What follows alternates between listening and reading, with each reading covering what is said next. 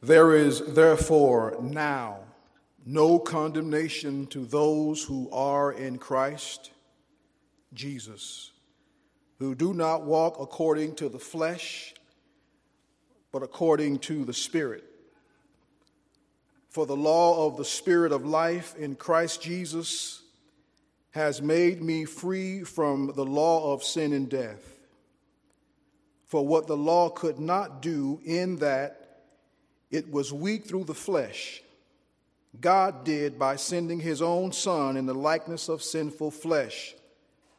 On account of sin, he condemned sin in the flesh, that the righteous requirement of the law might be fulfilled in us who do not walk according to the flesh, but according to the Spirit. Please bow with me for a word of prayer.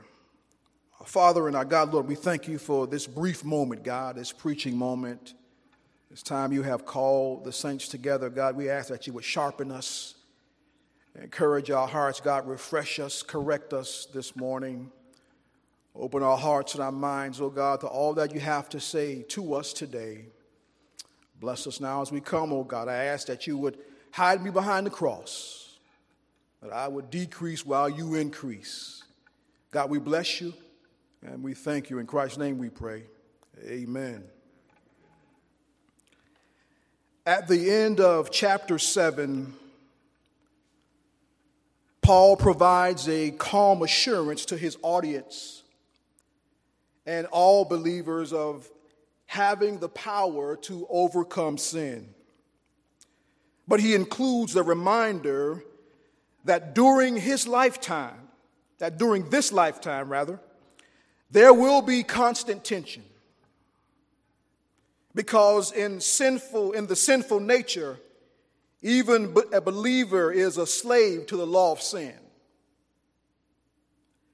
So the question arises, are we to spend our entire lives defeated by sin? And the answer is a resounding no. In chapter 8, Paul describes the life of victory and hope that every believer has because of Christ. He begins his description of the victorious Christian life, referring repeatedly to the Holy Spirit. Now, up to this point in his letter, Paul has only mentioned the Spirit twice, and not at all in verses 7 through 25 in chapter 7. From this point on, the Holy Spirit is mentioned 19 times. So in the overall framework of the letter, Paul seems to have held back on this teaching for whatever reason. But it's important to be aware of our need for the Holy Spirit before we're ready and willing to receive the Holy Spirit's help. And so my first point this morning is justification in Christ. I have 3 points: justification in Christ, freedom in Christ, and condemned by God. I'll read verse 1 again for emphasis. There is therefore now no condemnation to those who are in Christ Jesus, who do not walk according to the flesh, but according to the Spirit. No condemnation. And Paul uses this word, therefore, we see in verse 1, because really it is the hinge that swings from salvation by faith alone in chapter 3 through 7, and particularly the redemptive work of Christ in chapters 3 and 5, to where we are in chapter 8, where believers are free from God's banishing judgment. There is no condemnation to those who are in Christ. The word condemnation means death sentence, eternal death, damnation. Christ has paid our debt once, and it will never be asked for again. If Christ has pardoned us, we have been pardoned for all eternity. Our guilt, our once guilty verdict has been reversed. He will not retract his pardon and punish his children again. God says, I have punished Christ. Now you go free. When has God expelled condemnation to the believer? Well, according to the scripture, now. Now refers to the boundless change that occurred in salvation history when the Son of God bore the full weight of the cross on his shoulders in his bloody body on the cross. Now that Christ has come, we no longer have to bring blood sacrifices to atone for our sins. Now that Christ has come, we have been reconciled to the Father. There is no more hostility. God is no longer our enemy. The war with God is over. But the devil uses our failures and our guilt to make us question what God has done for us. But our assurance must be focused on Christ and not our performance. Because sometimes church folk act ugly. Can I get a witness? And we don't always perform at the highest level. But I'm so glad that that our gospel is not a performance-based gospel. Amen? God's pleasure in us does not depend on what we do. We are saved by grace through faith and not by works, lest any man should boast. In Christ, because we have been saved by Christ. That means that we are in Christ Jesus. We are not condemned. To be in Christ means we have put our faith in him. And we have become a member of his body of believers. Jesus said in John chapter 5 and verse 24, he says, I tell you the truth. Whoever hears my word and believes him who sent me has eternal life and will not be condemned. He has crossed over from death to life. From a theological perspective, there are really only two types of people. Those who are in Adam, and those who are in Christ. If you're in Adam, you're under the just condemnation of a holy God. But if you're in Christ, you have been clothed in his righteousness. If you're in Adam, then you are awaiting the judgment. A judgment that will condemn you for all eternity. But if you're in Christ, your judgment day has already come. I was talking to somebody the other day. They said, I'm praying, just hope I did enough to get in. I said, well, you about won't get in. Because if you have to depend on your own works, if your own righteousness, you won't go nowhere. We have to depend on the righteousness of another. It is an alien righteousness outside of ourselves, outside of the church, out of this world. It is a righteousness that's found only in the Savior. An alien righteousness given to us, a free gift by our God. There is no condemnation to God's people. We have been justified by faith. We have peace with God through our Lord Jesus Christ. Believers should keep in mind the reality of our rescue and the gift of God's grace in Christ. We walk according to the Spirit.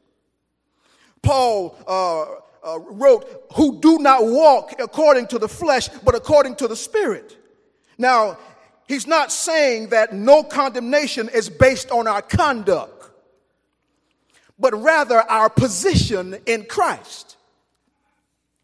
Amen. We are hidden in Christ. We don't stand on our own. We don't come before God on our own. We are in Christ. And so if we worry about whether or not we have been pleasing to the Father, don't worry about it because we are in Christ. When John baptized Jesus and Jesus came out of the water and God said, "This is my beloved son in whom I am well pleased," guess who else he was talking about? You. Because we are in Christ. In all of our efforts, we can't please him enough. Amen. But I thank God I don't have to depend on my own righteousness, because my own righteousness is as a filthy rag. Oh, I wish I had a witness. Yes, yes, yes, it is true that those who are in Christ should not walk according to the flesh. We should not indulge in our sinful desires. But if we do, and we will, it's not a condition for our status of no condemnation. Next point, freedom in Christ. Verse 2, for the law of the Spirit of life in Christ Jesus, has made me free from the law of sin and death. I'm set free. In verse 1, we saw why we are not condemned, and that's because of Christ. And in verse 2, we'll look at how we are not condemned. How is this all possible? Well, the Spirit of life, which is the Holy Spirit, is the power behind our rebirth or our regeneration for every believer. John also wrote in chapter 3 and verse 6 and 7, he said, that which is born of flesh is flesh, and that which is born of the Spirit is spirit. Do not marvel that I said to you, you must be born again. So the Holy Spirit transformed our lives. He transformed the lives of the believers so we experience the new birth. The Holy Spirit also sets us free from sin and its natural consequences, which is death. We are now dead to sins, but alive to God in Christ Jesus our Lord. We're not dead to all of its influence. I think you know that. But we are dead to its enslaving power. Sin is the evil king that will reign over us if we allow it to. Amen. It wants to reign. It wants to come in and take over. But hallelujah, I'm in Christ Jesus. Now, when Paul uses the word law in our text, he's not referring to the Mosaic law or the Ten Commandments, but he is referring to a system of operation or a principle. A system of operation that the Spirit of life performs in our lives. It's like the law of gravity. You don't have to compel or force the law of gravity to work. It's a natural function in the earth. It's always on. You can't turn it on. You can't turn it off. It's the same way with the law of the Spirit. It's constantly at work and will ultimately accomplish the goal of conforming every believer into the image of God's Son. That's sanctification. And lastly this morning, condemned by God. Verses 3 and 4. For what the law could not do, in that it was weak through the flesh, God did by sending his own Son in the likeness of sinful flesh. On account of sin, he condemned sin in the flesh, that the righteous requirement of the law might be fulfilled in us who do not walk according to the flesh, but according to the Spirit. In verse 2, when Paul used the word law, he's speaking of a system of operation again, or a principle. But here in verse 3, he's referring to the Mosaic law or the Ten Commandments, or as summarized, God's moral law. All believers throughout all time are obligated to obey the law. But now, that's a problem because the law does not provide the power to keep it. The law can tell me I'm a sinner, but it can't make me a saint. Yes, the law is holy, it is just, it is good according to chapter 7 and verse 12, but it is powerless to enable people to meet its demands because it's weakened by the flesh or our sinful nature. The law is a mirror that shows us how dirty we are, but it can't make us clean. What the law could not do, God did. When the Savior condescended, came down to planet Earth, he came in the likeness of sinful flesh. Now, don't get it twisted now. I didn't say sinful flesh, but the likeness of sinful flesh. Because if he came in sinful flesh, then he would have to die for himself. Last time I checked, God is not dead. When Jesus came into the world in human form, he resembled sinful humanity, not just in appearance. He was a true human Savior, born of a virgin. The Word became flesh. He had the same desires that yield to sin, but he didn't sin. God made him who had no sin to be sin for us. The Savior was sinless, the Lamb without blemish, who died as an offering for sin. So not only did Christ give himself as a sacrifice for sins, but through his death, he condemned sin in the flesh. In other words, sin is defeated in the life of believer because of Christ's sacrifice. Amen. That's shouting word right there. Amen. I know we're not Presbyterian, but you can shout if you want to. Only my Presbyterian brothers and sisters shout all over the church, but that's all right. God's condemnation against sin was poured out on the sinless flesh of Christ on the cross.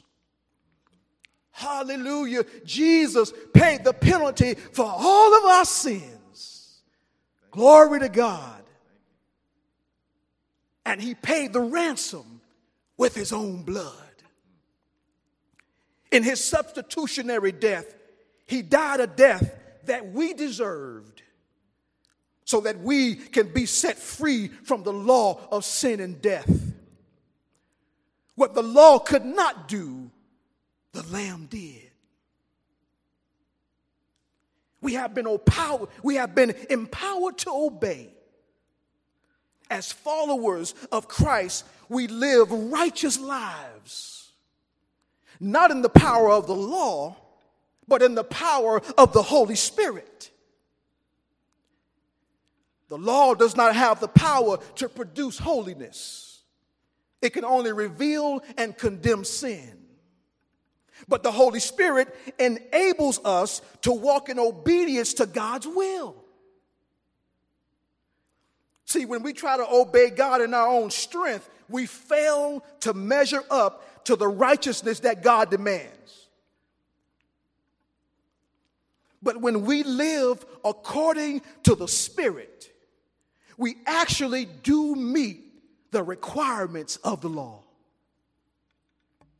Only when we live in the Spirit. And so as I prepare to move to the next portion of our service, I had an opportunity to read a story about a well-known professor who was interviewed just before he died.